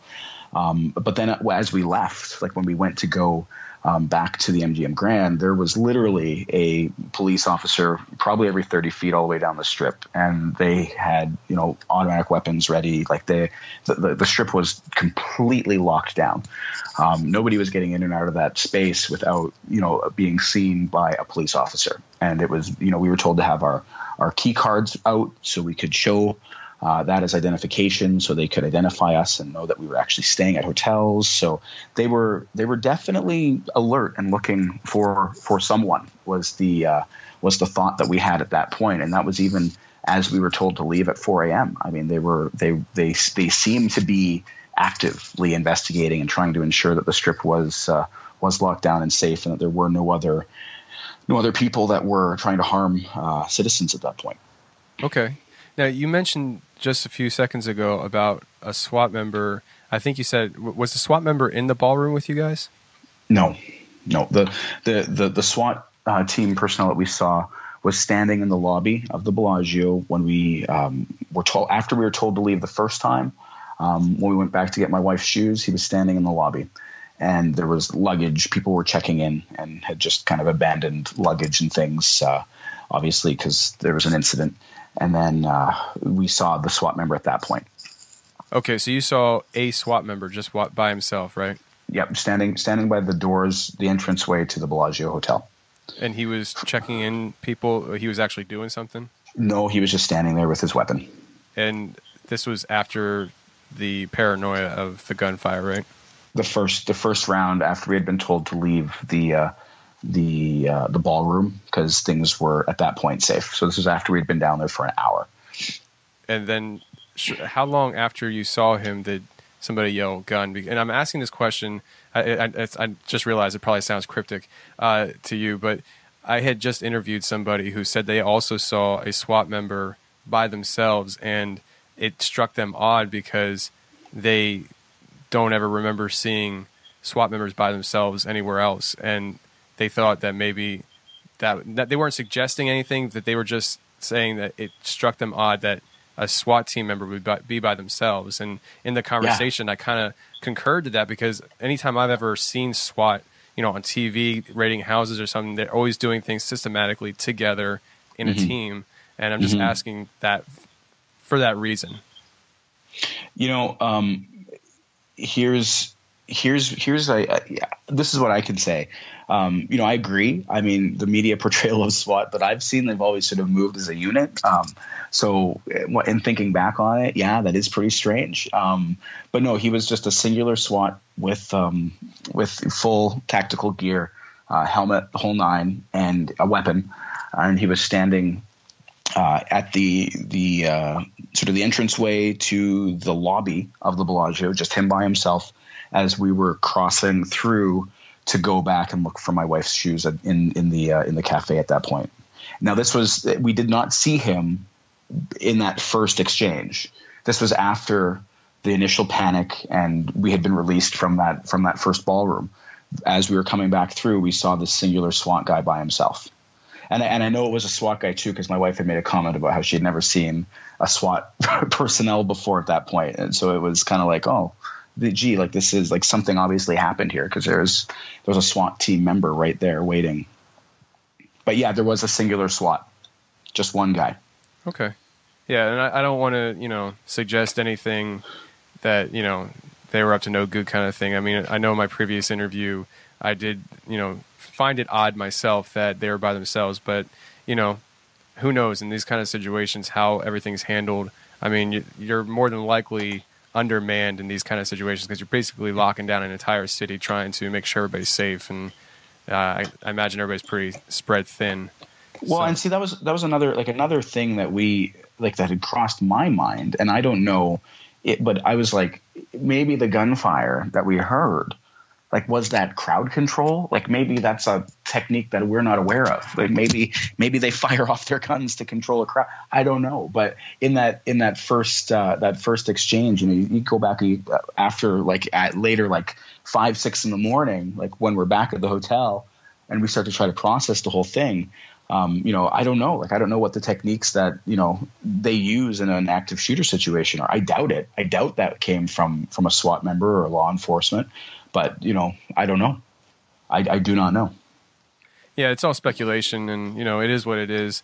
I'm the kind of person that I will go there. I will think outside the box a little bit and just, speculate, because I operate underneath the assumption, not the assumption, but I operate underneath the context of, a good detective is a conspiracy theorist in a sense, because they go onto a crime scene and they theorize how things conspired. And that's how you solve mysteries. And so I tend to ask some questions that are kind of like a little on the outside of the fence, but for a purpose. When you were running away initially and the whole crowd was going, what were you feeling in that moment, especially when you kind of lost contact with your wife physically for a few moments? Mm-hmm. I mean, I have a wife, and we just celebrated 10 years of our wedding in June. And congrats. Thanks. So I can't imagine what you were going through. You're celebrating your 10-year anniversary with your bride. This is going on. You're scared, and all of a sudden you see her getting trampled on by a crowd. What was running through your mind? Well, we had just we got into Vegas on Friday night, and we were there Friday, Saturday. We went and had amazing experiences, saw fantastic shows. The whole weekend was just picture perfect. We were having such an amazing time. Vegas was so good to us. And so then Sunday night, the show we were seeing, we bought tickets well in advance. We were both very excited. It was a show that my wife had been looking forward to for years. She saw clips of the show 10 years prior before we even made it there, and was like, someday I want to see that show. So we saw the show, and it's a beautiful, surreal, just beautiful imagery, and it's uplifting, and it just makes you feel incredible. And so we went from this very high, wonderful feeling of, just having seen this spectacle, to just fear and panic, and feeling like we were I was making plans to put myself between my wife at that point and whatever was coming at us, so that she could make it back home to our children, to our 4 boys. It was you never know how you're going to react in one of those situations. And so when you're faced with it, you don't even know where to go mentally. It's still I close my eyes and I think back sometimes, and I feel the fear just as real as I felt it, at that point today, even. It's still there. It's still very, very raw, very present. But my thought was, I need to get her out of this situation and back to Canada, however that's going to happen. That's what I needed to do. And that's what I felt I needed to do at that point. So you start making plans, you start looking around for, exits and tables and, things that you're going to be able to use in order to survive the situation. And that's where I found myself at so many points, so many moments throughout that exchange when we were running. It was just I have to get her out of here. I need to get her out of here as quickly as possible. Yeah. I can only imagine your thoughts running through your head, because everything you're describing is I feel it in my heart, in my gut, that I was there, because I just put myself in your situation. Post this event, this whole week that you guys have been back home, have you or your wife or both of you experienced any kind of PTSD on this? Oh, undoubtedly. Yeah. We've spent, the life isn't back to the way that it was previous just yet. My wife just finished having ultrasounds and x-rays and things because she had some what we thought was damage to one of her ankles, and then she's got bruising all over. So we had ultrasounds for internal bleeding and things of that nature. Once we got back to Canada, we had we sent her for all that work, and her doctor sent her for all that work. So physically she's still really she's in not the worst shape that she could be. Obviously there could have been much more that happened, but still she's banged up. But as far as PTSD, I don't doubt it for a second that that's what we're both experiencing right now. I mean, just last night I had another nightmare about, going right back to that situation. So sleep has been hard to come by. Emotionally, my wife was in a crowd. She took one of our children to he does some athletics, and she took him to his practice, and she was in a crowd, and she made a comment about how that made her feel, and how she started to just spontaneously cry because she felt uneasy about that. So yeah, 100%. Like we're both actively seeking counseling right now for that, because you don't, like, you think it happens and you forget about it and you move on, but you can't be that afraid and have that much adrenaline and that type of emotional experience and have it just, erase itself the following day. No, we're dealing with it every day. And I mean, it's only been a few days, so I'm sure it will get better over time, but no, it's raw. It's still very raw. Kind of backtracking here. When you were escorted out of the ballroom the first time, and then I think you said you guys ran, did you say you ran back to the kitchen the second time? Yeah. Okay. When you were allowed to leave there, you weren't allowed to go the same direction that you initially were going the first time you were allowed to exit. Is that correct? Correct. Okay. So to me, that kind of suggests something happened in that direction, that you're not allowed to go in that direction now. Is that how you feel? Well, they didn't let us go back towards the lobby. They ushered us out a different exit. I don't know if it's near the rear or where it is exactly, but I know that we did not exit out the standard lobby. That section we were not permitted to go back there. Okay. And I don't know why. I don't know if that was a safety thing or if there was something that that had occurred there, but the entire collective of people that left the Bellagio Hotel was ushered out a very specific exit, which was not the traditional entrance or exit for that hotel. So you're at home, you're dealing with this stuff, and you've told people what happened to you. Yeah. And you mentioned earlier about how people are suggesting that, well, they don't see this on the news. What are you talking about? Do you get a lot of people, or has anybody like outright refuted you saying that can't be?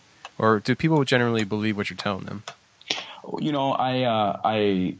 I'm fairly active on social media, and I had shared my story on my social media page, and yeah, there were people that had posted that the media, the reports show that there were no shooters at the Bellagio, that this is all conspiracy BS is what one poster had said. People suggesting that we heard echoes or the sounds of televisions from the hotel that were just replaying the Mandalay Bay incident. There are people who were not there, who are directly following the narrative that the media is putting out, that are refuting it and saying, no, there's no way. And I guess I don't blame them in a way, because the story that everybody's being sort of spoon-fed right now is very, very direct and very, it's one story, which is interesting because, we live in an era of this alleged fake news and all these media outlets where sometimes you'll hear one media outlet report a story that you only hear on that particular media outlet. And you kind of go, oh, well, maybe this is a concocted story, or what's their source? But every single media outlet is reporting the exact same story about the Vegas incident, which to me, that kind of feels like there might be a manufactured narrative there, because nobody's saying anything that's a little different. It's all the exact same, the same terminology, the same, they're all using the same story. So I don't know. I don't know what's happening. I don't know who is sort of at the helm of this whole thing. But I guess to answer your question, there are people who are listening to the stories, Tony, and they directly are refuting our experiences, and it's frustrating because we were there, we had the experience, and as I said, I would give a sworn statement saying that my wife and I were involved in a situation with an active shooter at the Bellagio on October 1st. There's nothing in my mind that will push that aside. That is what happened. I was there firsthand. I experienced it, and that's the story, and it's a story that's being corroborated now by hundreds of other people. I'm seeing stuff come out online and on YouTube, and people are telling their stories and sharing their stories. So you can't keep that story quiet. It's going to become public knowledge. There's enough people that were there that experienced it, and we're not all hearing flip-flops and echoes. That there were gunshots. We heard gunshots that night. Yeah, I agree with you. I mean, I've said it before. If the media was doing their job, I wouldn't have to be doing this show.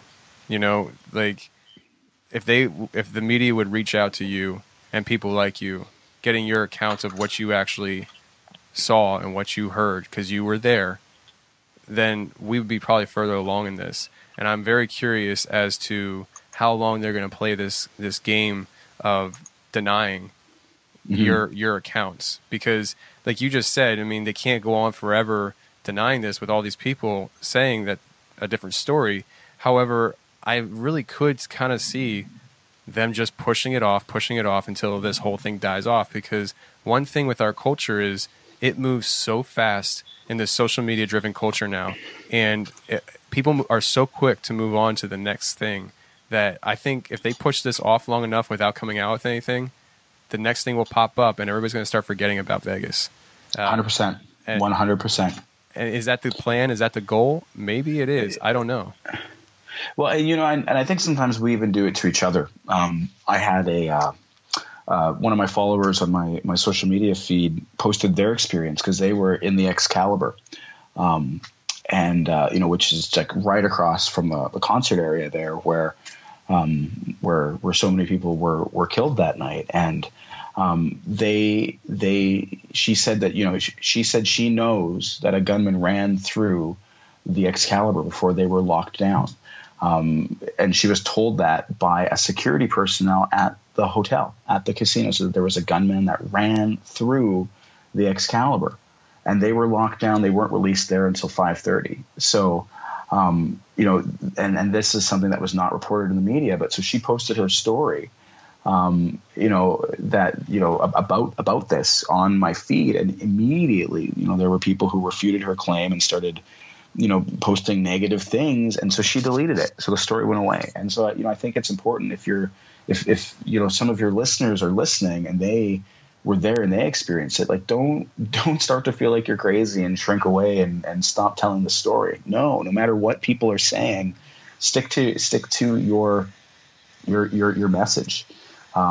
Stick to that story. Do not change that story or erase that story because somebody says that it didn't happen. It happened, so you need to tell as many people that story as possible because that story needs to be told. So don't, if you have a story, and I'm hearing reports of people having their posts deleted on social media and, your friends and family telling them that they didn't experience it. And, as somebody who was there and, speaking to any other person who was at the Bellagio or any other hotel that had an incident on October 1st, like, let's keep telling these stories, guys. Let's not be, kind of forgotten as a voice, because there was something that occurred, something that we experienced. And, there weren't necessarily deaths that occurred at these other spaces, but there is part of a story there. That I think is part of this bigger event that happened at Mandalay Bay. So the truth needs to kind of come to light, and eventually I think it will, if we all continue telling this story. Yeah, and as far as I'm concerned, the Confessionals, this show is a place for people to come and share their experiences. So if anybody's listening to this show and was there and needs an outlet to share their story, I'm very much available to record with you and allow you to come on and share your story.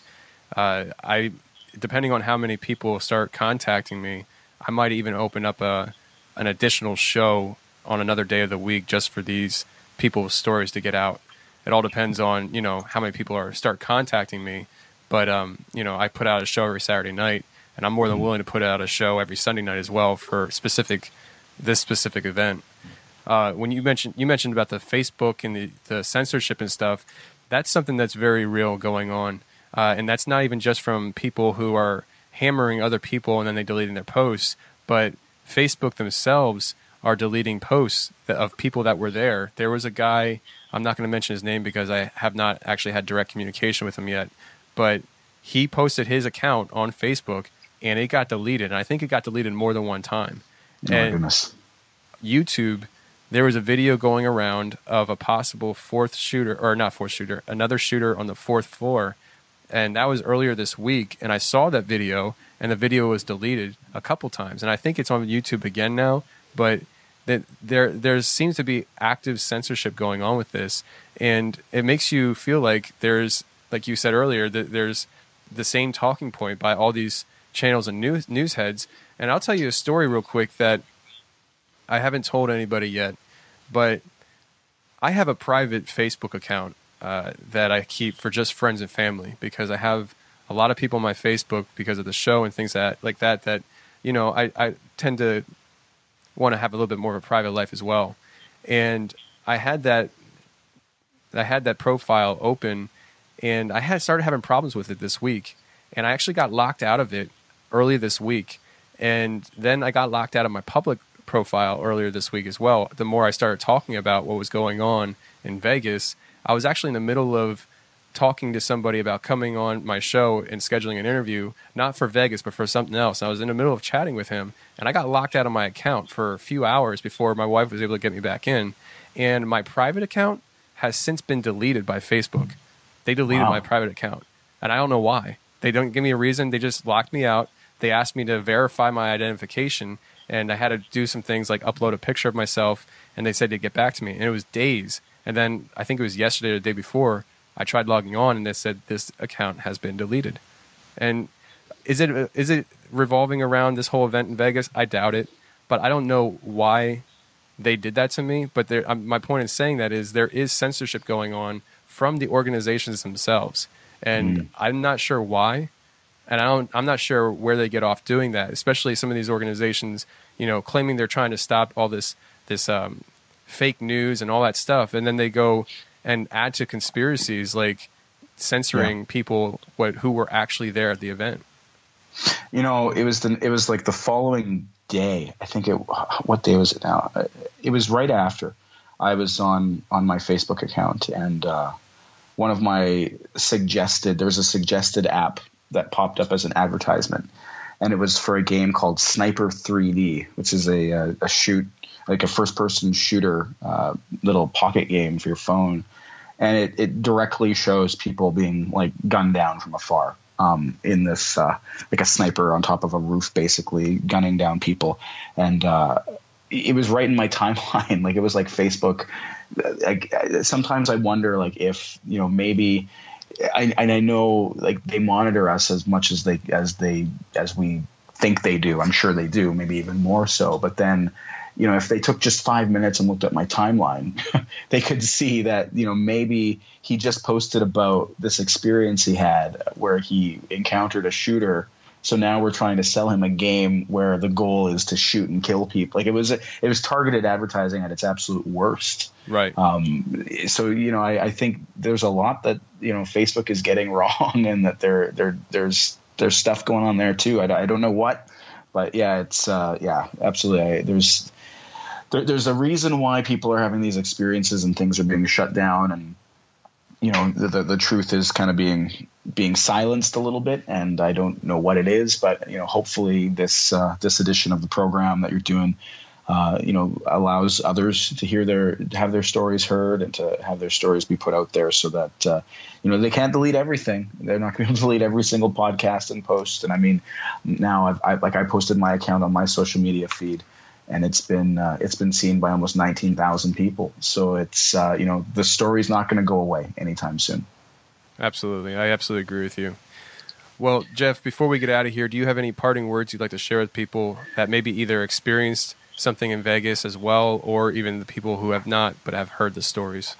I think if you weren't there, understand that there are people who were there and that their stories are credible. I mean, we experience these things; they happen to us. If you were there and you are now experiencing, something that you don't understand, like how you feel or why you feel a certain way, just kind of know the symptoms of PTSD, and get some help in that regard too, because that's the type of thing that can go undiagnosed for months and can fester and can really change your life in a not so positive way. So if you weren't there, believe those of us who were, and if you were at the Bellagio or any of the other hotels that may have had incidences occur, or heaven forbid you're at the Route 91 festival and you were there and you saw people lose their lives in front of you, get help, reach out, get as much help as you can. Absolutely. I couldn't have said it any better. Jeff, I really appreciate you coming on, and if there's anything I could do for you, or if you ever have anything you'd like to share with people, just let me know. 100%, Tony. Thank you for giving at least one voice a platform to have this story be heard by even more people. That's I absolutely appreciate it. Absolutely, man. I just want to spread the truth around. So thanks for coming on. No problem. Anytime.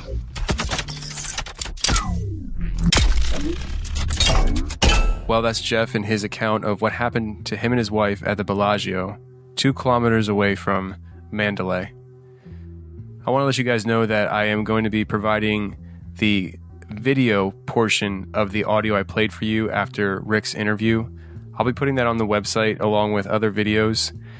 The website is www.theconfessionalspodcast.com. That's theconfessionalspodcast.com. And if you're somebody who has experienced the horrific tragedies in Vegas and you'd like to come and talk to me about what you experienced firsthand, please get a hold of me. My email address is theconfessionalspodcast@gmail.com. That's theconfessionalspodcast@gmail.com. You can also go to the website. There's a tab for the connection section. If you click the connection section, you'll be able to reach me that way as well on the website, theconfessionalspodcast.com. Also, I want to let you know that we are planning on pushing back tonight's original episode for Wednesday night. So if you're tuning in to listen to that, it will be available Wednesday night at 6 p.m. Eastern Standard Time. I hope everybody has a good week. Take care and stay safe.